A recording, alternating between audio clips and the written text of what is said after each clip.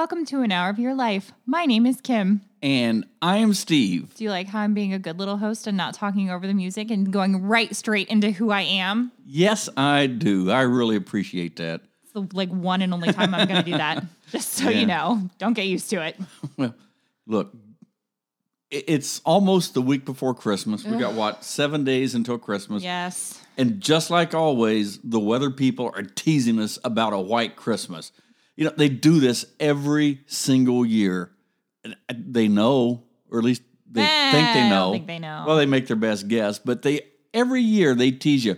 Oh, there's a chance at a white Christmas this year. Yeah, and you wake there's up, also a chance that I'm going to... And you wake up Christmas morning, it's 50 degrees, and people are running around in their flip-flops and their short pants. Guys, I'm not going to lie. I'm kind of Christmased out. Really? Yeah.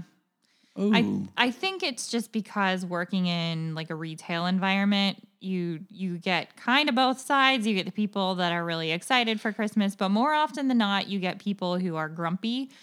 And especially in this time, and I'll be honest, I'll own it. Oh, I know it.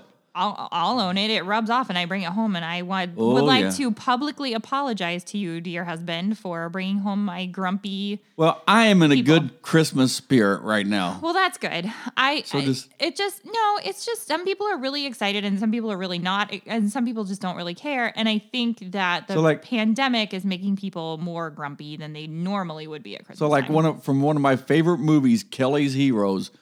Don't be bringing home any of those negative waves. I try not to. Okay, if you don't know who that is, watch the movie. Pay attention to Oddball. You would think working in a massage studio that I would be all light and airy and happy all the time, but meh. It is what it is. We'll just start this show out on a bummer. Well, you were the one that was like, they always tease us with a white Christmas and then we never get it. Rah, rah, rah, rah, rah. Well, let's move on, though. Because let's not forget about the Christmas star we talked about last week. Yes, sir. Which will be on the 21st, which, if you want to look, about 45 minutes in the west to southwest sky after the sun sets, you should be able to see it. I'm very excited. And I went ahead and I looked. It looks like we're going to have clouds that day, so we may not get to see that. We are. But I'm sure someone will have some way to see it. And I'm going to be working then, so I won't even, it'll be fine.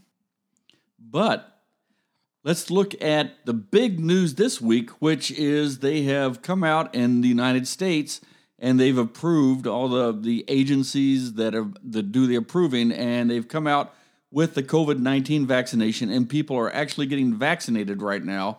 So it looks like we are at the beginning and the end of this COVID thing that we're all going through. I have thoughts. Yeah, what are they? So my first thought is, I agree. I know that you think that it is incredibly historic, and I would agree with you 100%. Like, it's a big deal. But my tail end of that thought is that I don't need to see live video stream of just random people getting a shot in the arm. Well, okay. Like, a still photo is fine, or like a blip on the news, like as part of a entire story is fine. But when you interrupt broadcasting to show somebody getting a shot, no one interrupted broadcasting. They're just showing it during the news. I've seen it a couple times. Yeah, they're just showing it through the news. I personally think this is one of the greatest accomplishments of our time. I mean, I agree. You look at all the turmoil, whether you're one of those conspiracy theorists that you think it's all made up and it's a hoax. You can't deny that this has severely affected people and the economy. So no matter what, we're moving on with that. So to me, it's a big day, and I think it's something we should be celebrating. And I totally about. agree. I agree. I completely agree.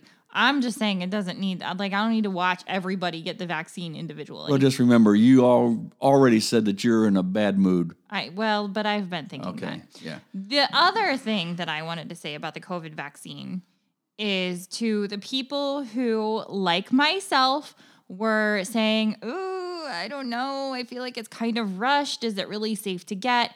Here, I want to speak to my people.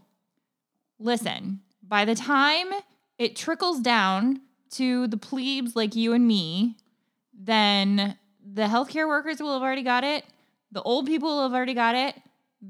All the people in England are getting it a week before we did. All the people in England are already getting it. So there's going to be so many people that are going to be test subjects before we even have a chance to get it. So you're good. Keep an eye. If nobody has really super bad, sprouts a third arm or goes insane or whatever, you're probably good.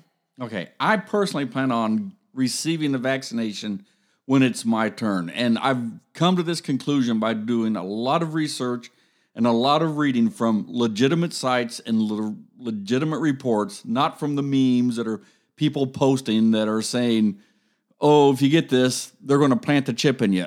Why would the government want to spend all that money to plant a chip in me, to trace me, because I'm all that important? No, it doesn't mess with your DNA and all these things out there. It just doesn't happen. I'm going to get it because my friend, the infectious disease doctor, said to, and because, like I just said, a bunch of other people are going to get it first, and as long as they're fine, cool. Well, doing my research, I asked myself 2 questions. What does emergency approval mean, and is the vaccination safe? And after reading many, many different reports, and they all concurred and they all agreed, 1, I was satisfied by what I learned. I learned what emergency approval means. It doesn't mean they skipped any steps. It means they kind of combined and did some things concurrently that expedited the process. And the bottom line is, this isn't exactly a brand new vaccination. To put it in layman's terms, which I'm a complete layman, it was tweaked from an existing vaccination. So there's already been lots of study and years of study that has gone into this vaccination. And 2, so that's what emergency approval means. And the vaccination, from everything I've read, the vaccination's safe because it's not like it was rushed through. Yeah, this specific thing was, but it was a tweak in layman's terms an existing of an existing vaccination. So I was satisfied from what I learned. And look, if we were trying to explain this, it would take an entire episode of an hour of your life to try to explain this, to why I think it's safe. But don't take my word for it. I'm just a guy sitting here in the basement making a podcast right now. I am not a doctor. I am not anybody that knows anything. So before you take the shot yourself, or if you decide to take the shot for yourself, talk to your doctor and make the best decision for yourself of what you think it is. Ask the doctor the questions. Don't ask me. So normally we want you to write us, but on this topic, don't write me. I'm not an expert. I don't know. Talk to your doctor, and your doctor, you decide what's best for you. You can write to me if you want. I'll listen to you. Yeah, I'll listen to you. And I'm not going to tell you what to do, but I'll listen to you. I'm going to tell you, what's your doctor say about this? Because he's going to know, or she is going to know your health condition, your status, and all that good stuff. If you write to me conspiracy theories, I'm going to make fun of you. Yeah, I just ask that you get the true facts and not rely on people who are getting their medical and their science degrees from Facebook. So, yeah, okay. Well, enough of that. In this episode, you ready to move on? I am ready to move on, yes. In this episode, we're going to continue our exploration of Christmas and the holiday celebrations. Keep in mind, we are not theologians or anything like that. It's just, we're not. Right. We're not experts on anything here. Nope, you're not. Last week, we focused on Kwanzaa. This week, we're going to look at Hanukkah and what was going on during that period of time. And Kim and I have kind of divided this up into some different sections so we could study it and research it. And like I said, we're not theologians. So if there are any rabbis out there listening, just give us an A for effort and let's roll with this one. Speaking of rabbis listening, I would like to thank the kind people at Temple Israel in Dayton, Ohio.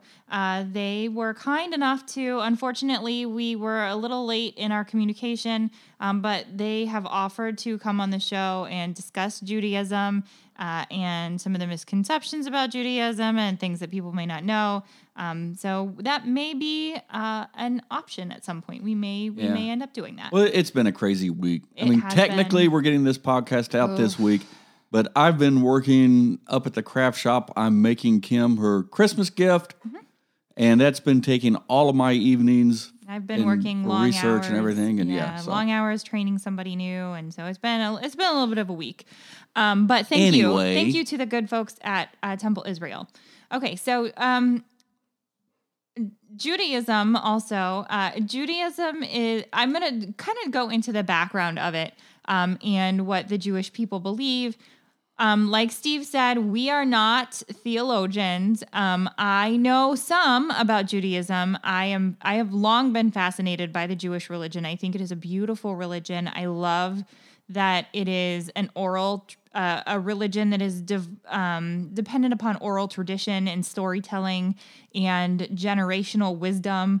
I think it's a beautiful, beautiful faith. And so I've been a fan of the Jewish people for a long, long time, and so I was really excited to do Hanukkah. So Judaism is one of the world's oldest monotheistic religions, meaning belief in one God. According to Judeo-Christian belief, so most people, I think, know that Jesus was raised Jewish and is descended. So also, I guess I should probably clarify that Judaism is not just a faith. It is a people group. It is an ethnic group. There are branches of Judaism that kind of depend on where the family is from in the world. So it's a very complex. Well, from what I understand, there's different, I don't know the right word, but like there are very conservative Jews, and then there are more, for lack of a better term, more liberal Jews. There are, yeah, that's true. Yeah. I mean, you can convert to Judaism, but it's a people group too. It's not just a faith. It is actually a like a recognized group of like an ethnicity. So Jesus was Jewish, and so obviously founder of Christianity. And so there's some lineage. Let me just say one thing right here too. Is you just said that Jesus, almost all religions recognize that Jesus Jesus did walk the earth. Yeah, Jesus was a real person. Yeah, the Muslim religion recognizes that. Yeah, I don't think there is. Everyone recognizes it. It's just if you believe Jesus was the Son of God, right, yeah. or a prophet. Right. So Jesus was an actual person who lived. Like, that's not really debated, I don't think, by most people. Just like Muhammad was a real person that lived, and that's not really debated by most people either. So it's just a question of, was Jesus a prophet? Was he a son of God? And that's where some of the religious beliefs tend to deviate.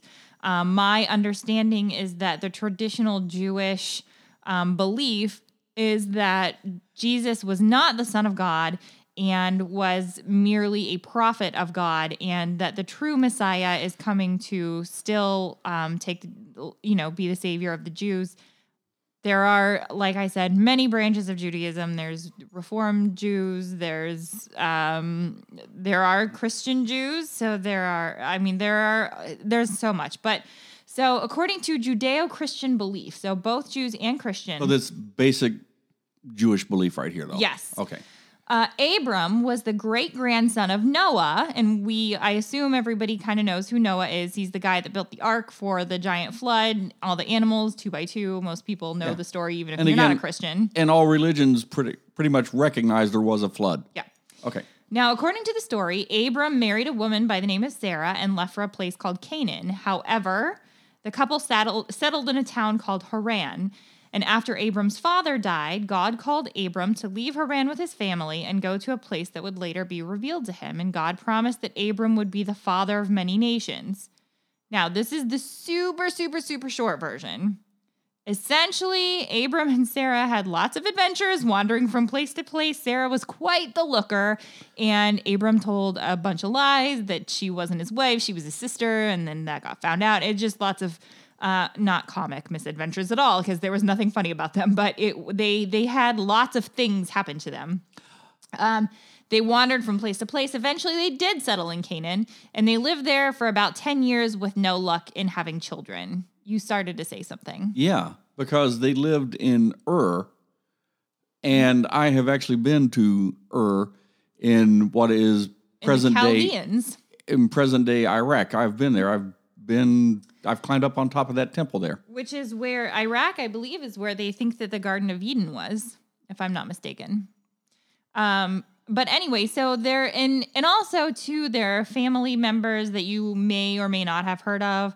Abram's nephew Lot lived with them for a while, and then they kind of went their separate ways. So Sarah, these are all familiar names, whether it's Jewish or Christian religion. Yep. So these are the four parents of the Jews. Sarah was distraught. She wasn't holding up what she figured was her end of the bargain, because remember, God promised Abram that he was going to be the father of many nations, and he had one wife who was Sarah, and she wasn't seeming to be able to deliver on that promise. So she allowed Abram to sleep with her handmaid, Hagar. Now, sure enough, Hagar got pregnant, and it led to complications between the two women. As you can probably imagine. We were watching a show the other day, something about polygamist families. And it's interesting that even in modern times, that polygamy doesn't seem to work in a lot of cases, simply because you have two women or three women competing for the affections of one husband, and it just doesn't work well. So Sarah and Hagar were, they were kind of bitter and jealous because, Sarah obviously was Hagar's mistress, and Hagar was the one that was carrying her husband's child. It just got to be nasty. So Hagar took off into the desert, gave birth to Abram's illegitimate son Ishmael, and Ishmael later became the father of Islam. Now, but they were not, my understanding is that they were not just out in the desert like forever for an indiscriminate amount of time, because Ishmael was mentioned later on in the Bible, in the story of Abram. So I would imagine that at some point they came back. Now, 13 years later, when Abram was 99 years old, that's when God renamed him Abraham and gave him another vision, which is known as the Covenant of the Pieces. I wonder why God had to rename him. That's where I wish we had a rabbi or someone with that type of expertise to understand why God. I'm sure he was God. He had to have a reason why, and he did it. So I just don't know why. I don't know. I think it had something to do with, I don't know. And it's interesting too, because tell me what you think it had something to do with. Well, I think it has to do with a change in state.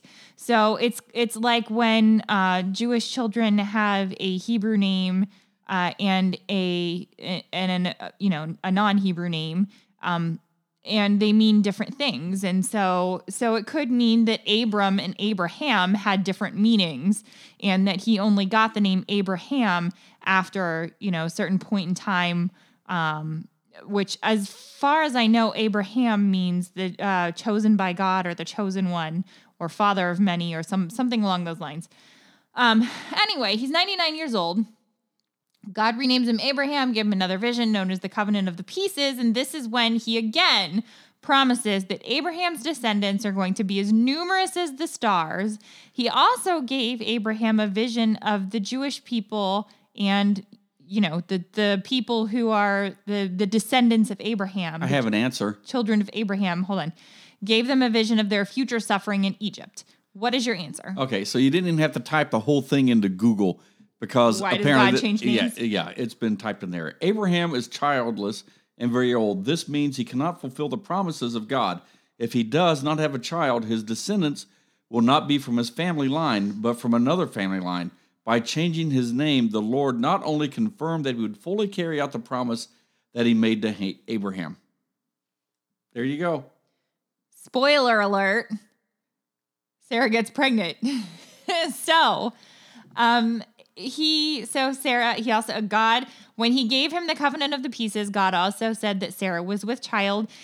This child is Isaac. You may know the story of Isaac, where God kind of tests Abraham's faith a little bit. When Isaac is about 5, God tells Abraham to take him up to a mountain and sacrifice him, basically.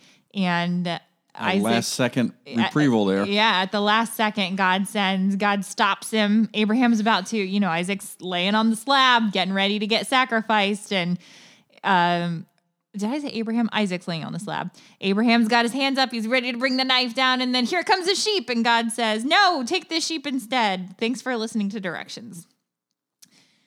Anyway, moving backwards. Immediately following this conversation with God about this covenant of the pieces, Abraham and all the males of his household, including Ishmael. So this is where at some point Ishmael came back. All the males of Abraham's household were circumcised as a visual reminder that they had been set apart as a special and favored nation. So it is a visual thing that reminds Jews that they are the chosen people, and don't you forget it. And like I said, there's no possible way that I can do justice to the Jewish people, their faith, and their history in an hour-long podcast. I would suggest that if you want to dig deeper, that you do your own research and educate yourself by reading the Torah, which is also called the Books of Moses, which can be found as the first 5 texts in the Old Testament Bible. There are parts of it, I'm not going to lie, Numbers gets a little boring sometimes, but there are parts of it that can be a little draggy. But there's also some really cool stories in there. So there's some really cool Bible stories. I would strongly recommend, even if you're an atheist, even if you're an agnostic, even if you, no matter what your religious beliefs are, it's good literature. It is. It's a beautiful story. It's very well told. So I go read Torah. So anyway, there's a handy list actually of 13 most basic fundamental beliefs of Judaism. And it was written in the 1800s, kind of this list was comprised, but it's the basic principles. So, and they're all I believe statements. 1, I believe with complete faith that the Creator, blessed be his name, is the creator and guide of all the created beings, and that he alone has made, does make, and will make all things. Now, once again, I am not a practicing person of Jewish faith. I found out fairly recently that I do have Jewish lineage, that I believe it was my great-grandfather was in a concentration camp as a German Jew. So I have Jewish lineage, and so I'm fascinated by kind of these belief systems. Yeah, I wonder, because you've always had this fascination about this. I wonder. It always, since I was a little kid. Yeah. I love this too, that God, it always fascinates me that how smart people are. That yesterday was Wright Brothers Day. Look across the table, darling. Yesterday was Wright Brothers Day. And those guys were just just genius level. And but God, I do believe this, that God grants people the intelligence that comes along with this. So that kind of goes along with fundamental belief number 1. Number 2, I believe with complete faith that the Creator, blessed be his name, is one and alone, and that there is no oneness in any way like him, and that he alone is our God, was, is, and will be. Now, I also want to say here that the Jewish people do not believe that they are able to speak the name of God. You will often hear the Jewish version of God called Yahweh, and it's because generally when they write the name of God, they write G-D or YWHEH or something like that, because they don't believe that mere man can speak the name of God.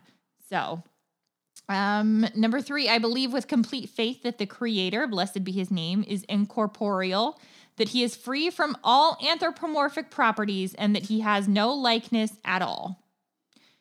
4, I believe with complete faith that the Creator, blessed be his name, is the first and the last. 5, I believe with complete faith that the Creator, blessed be his name, is the only one to whom it is proper to pray, and that it is inappropriate to pray to anyone else. 6, I believe with complete faith that all the words of the prophets are true. I wonder if that's where Matt Redman got the idea for his song, Blessed Be His Name. Maybe. You think? 7, I believe with complete faith that the prophecy of Moses, our teacher, peace unto him, was true, and that he was the father of the prophets, both of those who preceded and of those who followed him. 8, I believe with complete faith that the whole Torah which we now possess was given to Moses, our teacher, peace unto him. 9, I believe with complete faith that this Torah will not be changed, and that there will be no other Torah given by the Creator, blessed be his name. 10, I believe with complete faith that the Creator, blessed be his name, knows all the deeds and thoughts of human beings, as it is said in Psalms 33:15, quote, "It is he who fashions the hearts of them all, he who perceives their actions." 11, I believe with complete faith that the Creator, blessed be his name, rewards those who observe his commandments and punishes those who transgress his commandments. So a little bit of karmic belief in there as well. 12, I believe with complete faith in the coming, and I am going to butcher this name and I apologize, Moshiach. And although he may tarry, nevertheless, You said it right. I wait for him every day to come. Moshiach is the savior of the Jews, the Messiah. 13, I believe with complete faith that there will be resurrection of the dead at the time when it will be the will of the Creator, blessed be his name, and exalted be his remembrance forever and ever. Now, the foundation of all foundations and basic principles of the Torah and the pillar of wisdoms is to know that there is a first being who brings every existing thing into being. All existing things in heaven, on earth, and what is between them come into being only from his true existence. If it should enter one's mind that he does not exist, no other thing could have any existence. So if you don't believe that God exists, then nothing else can exist either. That there has to be a creator for all things. So that's just scratching the surface of a little bit of light Jewish reading there. Okay, so that is kind of like the Jewish faith and what they believe. Yes. So that kind of leads us into what our show tonight is about. I think you needed that background. Yes, I agree. We just tried to enlighten people and to expound knowledge, and just so you know, hopefully you know a little bit more than when you started listening to the show. Yeah. I mean, I've learned a lot by listening to this. Yeah, I would encourage people to study other faiths, whether you have a religious belief or you don't. I've started reading I've read the Torah, I've read the Bible front to back. I've started reading the Quran, never got through it because it's a really big, thick, fat book, and I kind of honestly ran out of time, sorry. I've read Gnostic Gospels, I've read a little bit of the Book of Mormon. It's so interesting to me to learn how other people believe. And yeah. I think that it would do the world a lot of good, because it seems to me like a lot of hatred and strife stems from religious disagreements. But if you can kind of understand what somebody else believes from a firsthand text instead of just what other people tell you about what they believe. From a meme? Yeah.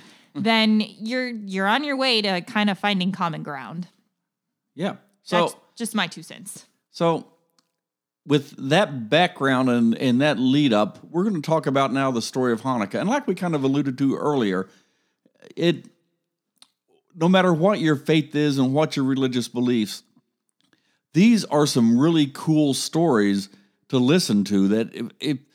So if you're a complete atheist or agnostic, just if you want to read and learn and read these stories, they're just some really cool stories that happened back in history. They're a part of history. They're a part of time. So you don't have to have a religious faith or a religious background to believe. I mean, there is no doubt. There's nothing. These things actually happened. Right. You don't have to you don't have to believe in, there are parts of various stories that require you to have faith. I mean, my period of history I like to read about is World War II. That is just what I like to believe. There's some people that like to go back to these ancient histories and ancient battles. And so it's all really interesting stuff. So I thought of a perfect example of what you mean when you say you don't have to have the faith background. You can look at the story of Moses. Whether you believe that Moses parted the Red Sea to lead the Israelites out of captivity in Egypt, there's no question that the Israelites were slaves of the Egyptian people. Yeah. That has been proven. So, and a lot of things in the Bible, the Torah, the Quran, have been proven. These things did happen. There are elements of faith interwoven into And that's each what story. makes our religions different than a lot of other religions. Ours is a religion of faith. Yeah. That you have to. Okay, but Anyway, we don't want to get into We're the getting church off here. on Yeah, the side. Yeah, we're getting off on the topic. Okay. So before we get into Hanukkah and the story of the Maccabees, let's give some historical perspective here. In 200 BC, the powerful Seleucid Empire took over Judea. They ruled from about 312 BC to 63 BC. Their empire was an area what now is known as Israel and the Palestinian territories. So that should give you a frame of reference for what part of the world we're talking about right here. So the Seleucids, they were I guess way to say it is, a Greek-centric kingdom, which was founded by Seleucus. He was one of Alexander the Great's top military officers, and he had steadily expanded outward from its capital of Antioch, which is now in what we would say is modern-day Syria. Some Jews embraced aspects of the Seleucids' Hellenic culture, basically the Greek culture, but when Antiochus IV Epiphanes became king in 175 BC, this is confusing because we're moving you're numbers going up. backward. Yeah. Yeah, and this was really hard to research and understand because there's some common names that, as I did the research to try to put together, it just didn't. Ancient names I had are to put a lot of, yeah. Ancient names are something else, and it's so it's neat too because you have ancient names that have kind of evolved over and they're time. common names against other. So if you Google a name, it comes up with someone else. Like in Christianity, the 13th disciple that took Judas's place is named Matthias, which is our Matthias. We have a Matthias. But the name has changed. They dropped a T and they changed the pronunciation. And so some names now are, just over time have become morphs of ancient names. Well, old Antiochus, yeah. He began an explicit program of Hellenization in the Jewish territory. So he's spreading the Greek ways up into the Jewish territories, promoting the values of worldly knowledge, physical beauty, hedonistic indulgence, and worshiping more than one God. Now, a lot of local Jews were all for this. It's going to get you in trouble, local Jews. Don't do it. The initiative and impetus for this often came from the locals themselves, said Shane J.D. Cohen, professor of Hebrew literature and philosophy at Harvard and author of From the Maccabees to the Mishnah. They were eager to join the general global community. For example, the Jewish high priest who served as a religious leader and political ruler of the semi-autonomous Judea welcomed the construction of a gymnasium in Jerusalem where Seleucid military officials practiced traditional Greek exercise in the nude alongside local Jews, including the priest. This makes me so uncomfortable. Antiochus also encouraged the development of the Greek educational system in the Jewish society. A growing number of Jews began worshiping Greek gods too. The rising influence of Hellenism was not immediately a source of open conflict within the Jewish community. In fact, Hellenism permitted even the most traditional circles of Jewish society to one degree or another. It makes me so uncomfortable because the Greeks were so all about just kind of having a good time, and the fact that it is going into like the deepest faith. I don't know. I guess it's just that Judaism is such an old faith that this good time Charlie coming in with his Greek ways and infiltrating it makes me so sad for them. People are people. I know. So a typical Judean would have worn Greek robes and proficient in the Greek language, whether he was urban, rural, rich, or poor. A faithful practitioner of the Mosaic faith, or just a dabbler in polytheism. So polytheism would mean worshiping more than one God. Yep. Becoming more Hellenized didn't mean they were less Jewish as a result, said Eric Gruen, an emeritus history professor at the University of California, Berkeley, and author of Diaspora, Jews Amidst Greeks and Romans. Most Jews don't see Hellenism as the enemy or any way compromising their sense of themselves as Jews. So what happened? Antiochus IV also introduced foreign rites into the Jewish temple, forcing Jewish pilgrims to sacrifice pigs. Ooh, that's bad. Which are considered profane in Judaism. Yeah, that's bad. Yeah. It's unclear whether Menelaus, who carried these acts, did so out of his own ambition or with the Seleucids backing on Antiochus' orders or in some combination. Now, here's another one. I had to Google up Menelaus to see who he was. And if you Google him up, he is he was a Jewish priest, a high priest, not the king of Sparta. So it took But a lot of... Is that like a thing that people think is that Menelaus is the king of Sparta? No, I just wanted to be accurate with this, and so I had to Google that up to see. And the first thing that pops up is in Greek mythology, the king of Sparta, which he also had problems with his wife, if you know Greek mythology. Yeah. Yeah, those Greeks and their wives. So this guy was a high Jewish priest. Some scholars believe Antiochus' efforts in Judea were part of an empire-wide attempt to consolidate his power by uniting the separate territories under a common Hellenistic rule. Some suggest that the king's courtiers, most likely including Jewish officials such as Menelaus, put him up to it. Yeah, so those officials may have sought to reform their religion in the name of the king, Cohen said. But one way or another, the tyrannical measures were too much for traditional Jews, prompting them to fight rather than acquiesce to the authorities and demands. So politics are politics. It's just different times. I'm going to say, this is why we need a separation of church and state. But politics are politics. This is why we need a separation of church and state. They actually rebel only when the religious persecution reached a level they could no longer tolerate, said Cohen, who also chairs Harvard's Department of Near Eastern Languages and Civilizations. The line in the sand seems to have been the Torah and the commandments and the profaning of the ritual of the temple. Cohen characterized these Jews not as zealots, but as realists. Until then, they had embraced many Hellenistic norms in their own lives and accommodated the spread of practices to which they objected, such as foreign worship, among their co-religionists. So the moral of the story: be tolerant, but know what you stand for. And yeah, I mean, it's okay to understand and know, but right, yeah. But if your faith is your faith, you need to stick with your faith. Amen. Yeah. Okay.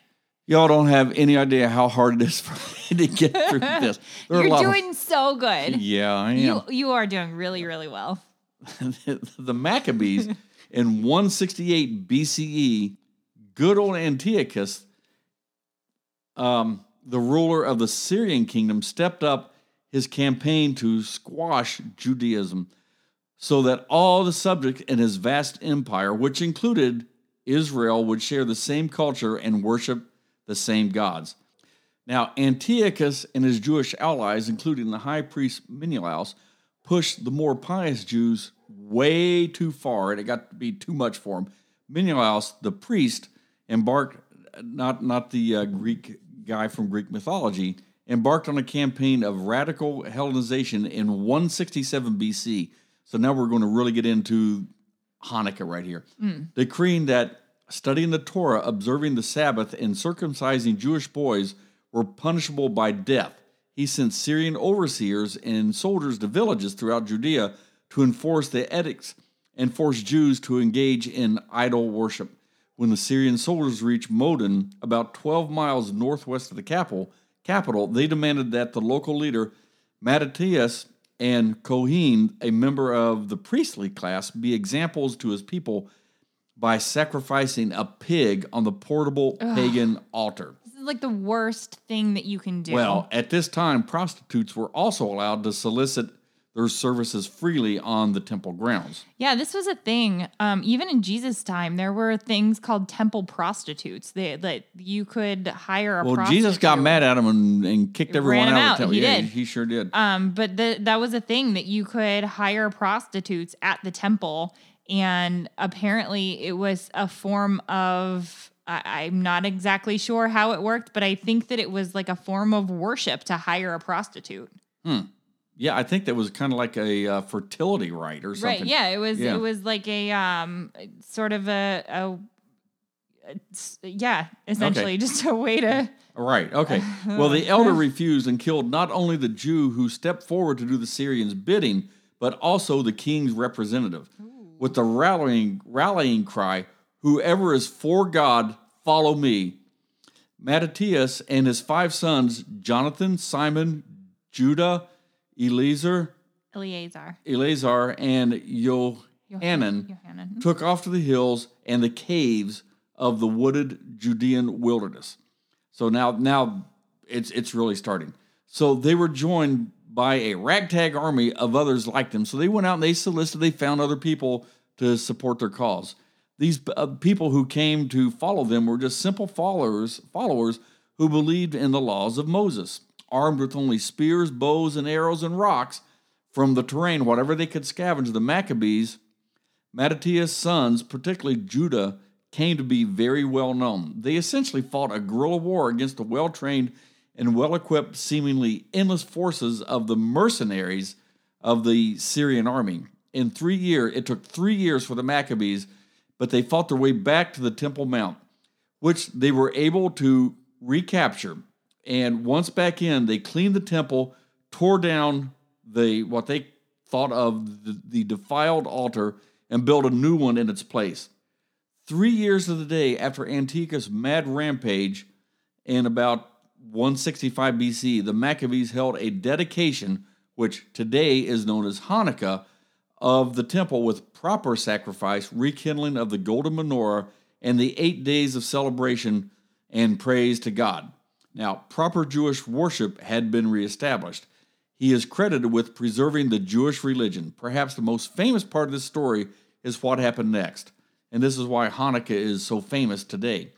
To light the menorah for the rededication of the temple, they could only find just a little bit of oil. The miracle of this whole story is with that little bit of oil, which should have only burned about a day, the oil burned for about 8 days, and just is a little bit to cleanse the temple. Yeah, and there's a little bit of trivia here. Most likely, it was olive oil that they were burning. All right. Whew. You good? Look, we need to do a great story. job. We needed to another story on like Eastern Kentucky and Appalachia, where I can you could say the name, understand the dialect, and speak the language. You did a great job. I'm really proud of you. Yeah.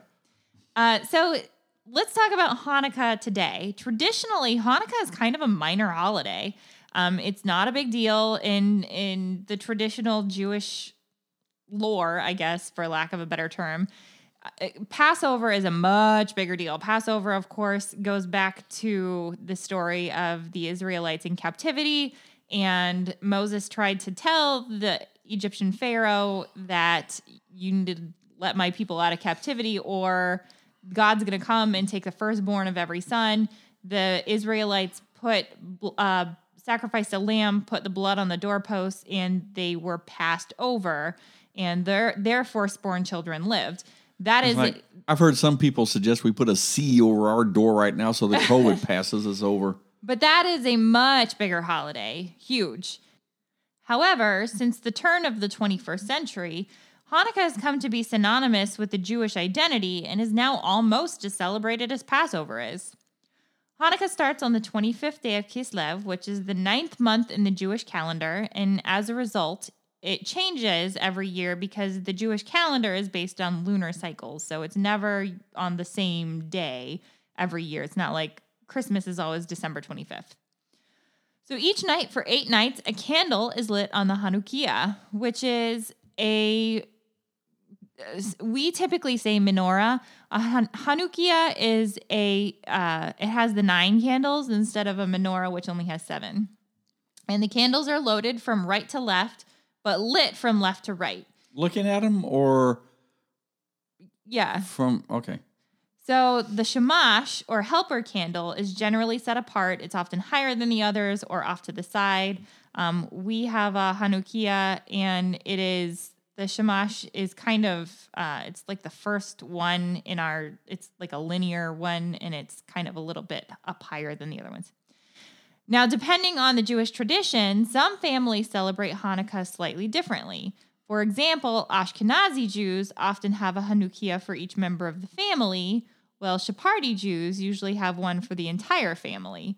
And when we talk about Ashkenazi Jews or Sephardi Jews, a lot of these are based on where sort of the ancient tribes and what part of Europe or Asia or where in the world these, I guess, branches of Judaism are from.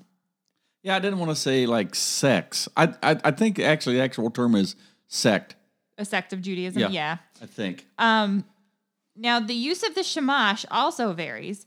Ashkenazim use the shamash to light the other candles, while Sephardim and some other Orthodox branches of Judaism light the shamash last. So they light all the other candles with just like a match or whatever, and then they light the shamash final. The main purpose of the shamash is to adhere to the prohibition against using the Hanukkah lights for anything other than publicizing and meditating on the Hanukkah miracle. So the lights are meant to be seen, which is why you want to display them someplace prominent. Generally speaking, ours are in our front picture window. The lights can be from an oil lamp or candles, and in some cases, when it's not permissible to have an open flame, an electric light is used. So if you're, you might be a college student living in a dorm and they don't want you to have an open flame, or you might be on oxygen in a nursing home, and obviously an open flame is not a good idea. But generally, blessings are not recited over the electric light. Remember that time we went deep sea fishing out in the Gulf of Mexico, and that guy was like on oxygen and smoking, and then he would like take his oxygen mask off and hold it out as far as he could with his left arm, and then take a drag off a cigarette, then hold his cigarette out as far as he could with his right arm and put his oxygen back on. Yeah. Okay. I think I took a picture of that. Yeah.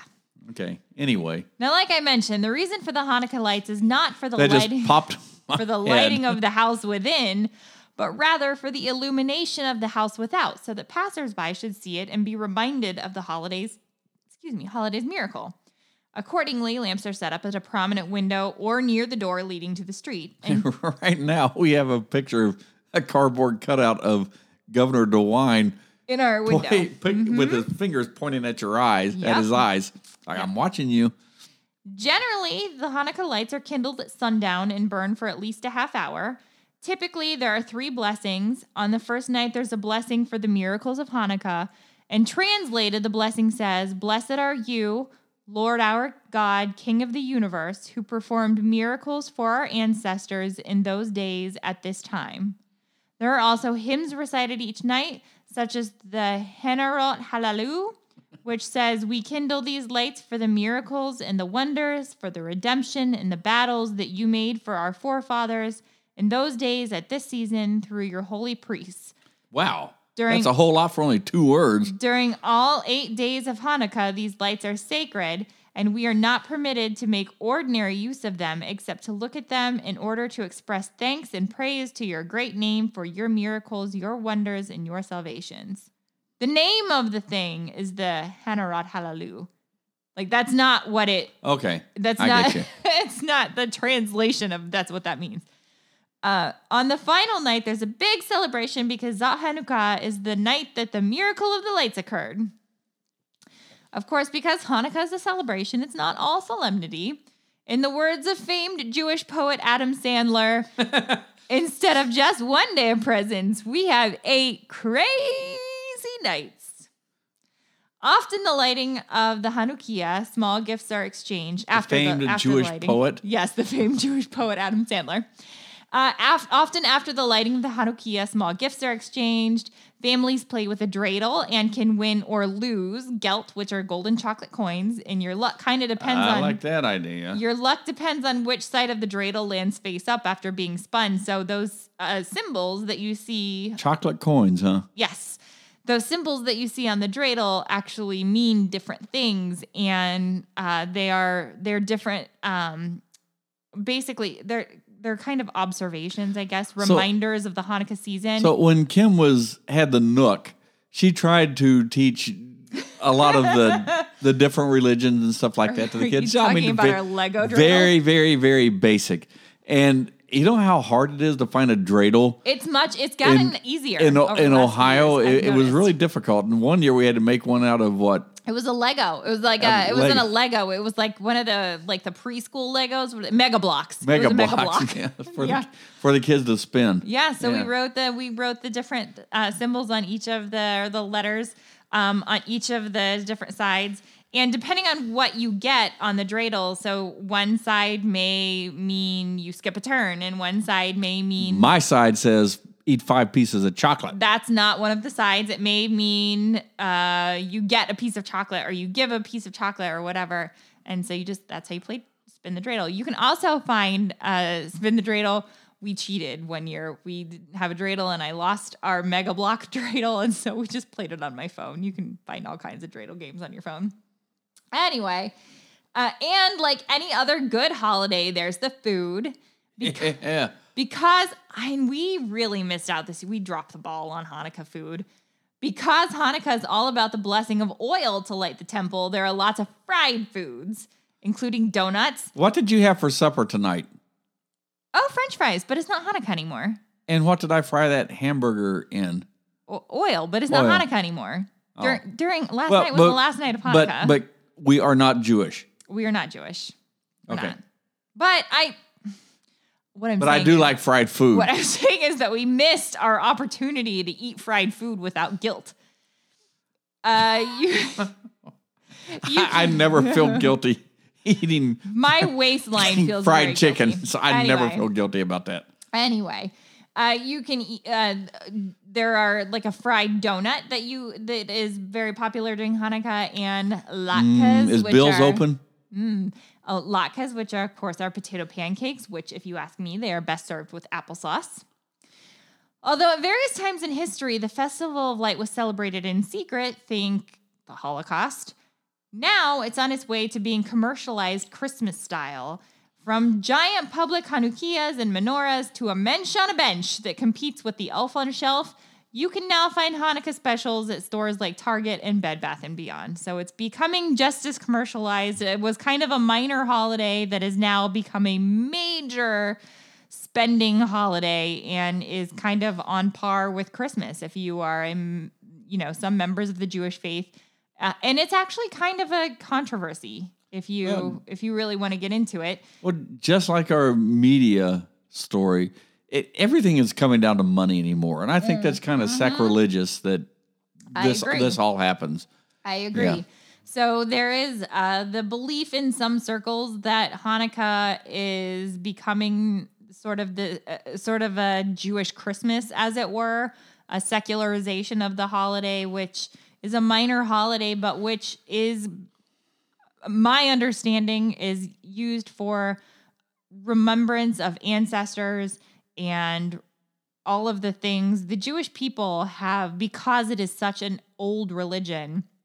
The Jewish people have really suffered many, many, many things over the history of Judaism. And that's why we put a menorah in our house this year as a remembrance, since things have happened. I'm not going to go into detail, but we have discovered that Kim's great-grandfather was held in a concentration camp in Germany.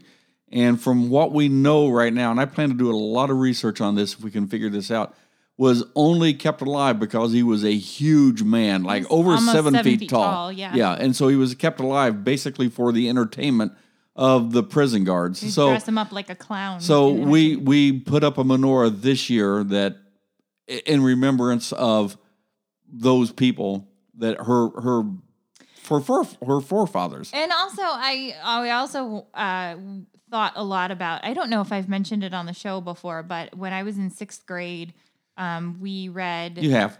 The lady who I think I mentioned was a concentration camp survivor, and her story still sticks with me to this day. And so I just light it in honor and in memory of the Jewish people, people that I have met, people that I have not met, and just the struggle and persecution of people who have been made to feel or treated less than just because of their belief. Yeah.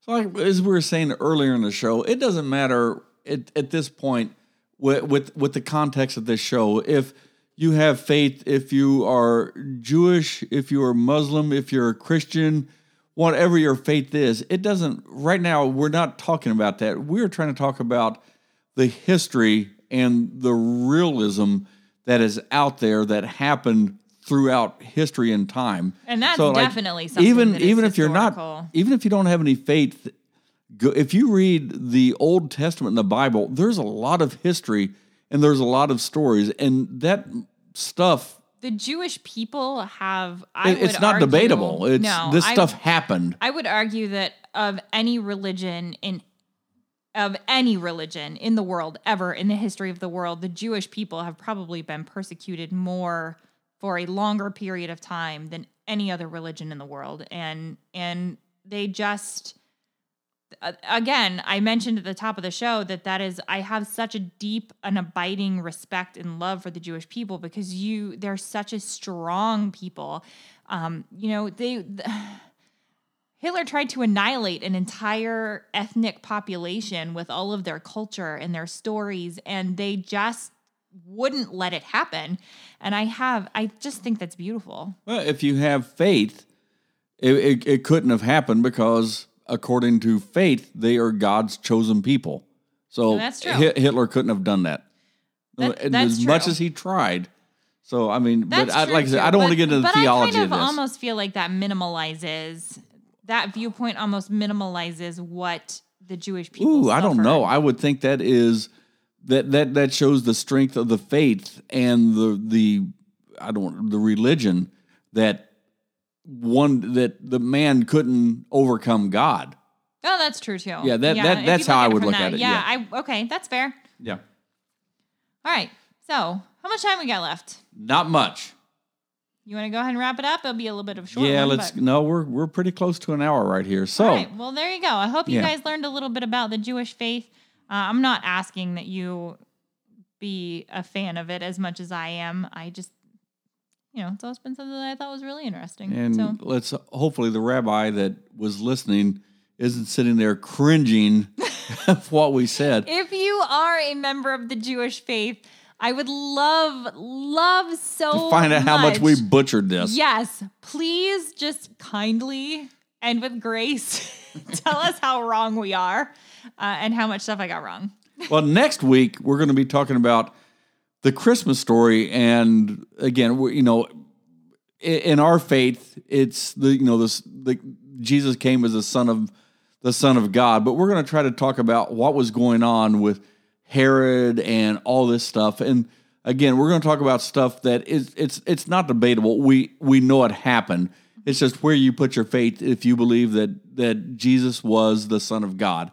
But the stories and what we're going to tell next week, and we'll probably dabble into a little bit of our faith too, but the stories we're going to tell next week There's actually are... a part of it that I really want to get into that I read something about the other day about adoption that I thought was really interesting. Yeah. So we'll talk about that a little bit.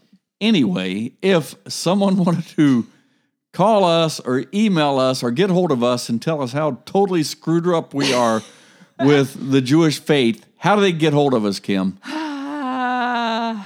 You can find us on all the socials, Twitter at A Lost Hour, Facebook and Instagram, An Hour of Your Life. And you can write to us at alosthour@gmail.com. Yeah. Again, remember to be gracious. So if We're doing our best. If you've got some friends out there that are saying, man, I'm really looking for a really good podcast, send them our way. Tell them about An Hour of Your Life. Because, look, this podcast is about just expanding your horizons a little bit. Sometimes we take on serious topics. Sometimes we take on a little bit more lighthearted topics like Lawn Chair Larry. But you know what? Lawn Chair Larry actually became a pretty serious episode by the time we were done. Like lighthearted from first to end. But we tried that. We thought Lawn Chair Larry would do that. We did. But by the time we got to the end of it, Humans are the worst. it became a very serious topic. It really did. And we don't want to make light of Lawn Chair Larry. No, we don't. And stuff like that. So anyway. So also, I guess, in that same vein, if you have something that is truly lighthearted from start to finish, please send it to us because God knows if we all you shit a want to little come bit, man. on, I'm not joking. When I say I'm struggling with some of these words right here. I'm struggling with some of these words. If you're a linguist, please hit me up and we will have you on the show. Yeah. So anyway, anything else, Kim, that we want to wrap up? Don't forget. I don't think so. Don't forget the Christmas star, which is not really a star, but two planets lining up. Hopefully, the clouds will be out and you can see them, and you can say you saw something that hasn't happened in 800 years. Yeah, there you go. One last thing before we go, I do want to give out a very important number. I know that for a lot of people, the holidays can be a very difficult time. And especially this year. Yes, especially this year. If you are experiencing, a struggle, if your mental health is maybe not where it should be, we're going to write down to this number, 1-800-273-8255. You can call that number day or night. Again, say that number again slowly. 800-273-8255. Call them day or night. There's somebody on the other end of the line waiting to talk to you. There's nothing wrong with needing to find everybody needs a little help every now and then. Absolutely. I am not ashamed to say Don't pretend like you are super strong. No. Everyone needs some help. Absolutely. I'm not ashamed to say that I had a breakdown at work the other day. I was crying in my office. Sometimes you just have that sometimes life just gets to be a lot. And if you don't have a shoulder to cry on, if you don't have somebody to listen, 800-273-8255. There is somebody there 24 hours a day on the other end of the line that would love to talk with you. Anything else we want to wrap up with tonight? I think that's it. All right. If we don't talk to you before then, Merry Christmas. Yeah, hopefully we'll get another show out before Christmas. If not. Well, we got to, because we got to talk about the Christmas today. story. Yeah. All right, we'll get it out. We'll get it out. Okay, right. So from our studios in Sugar Creek, Ohio. Thanks for spending an hour of your life with us.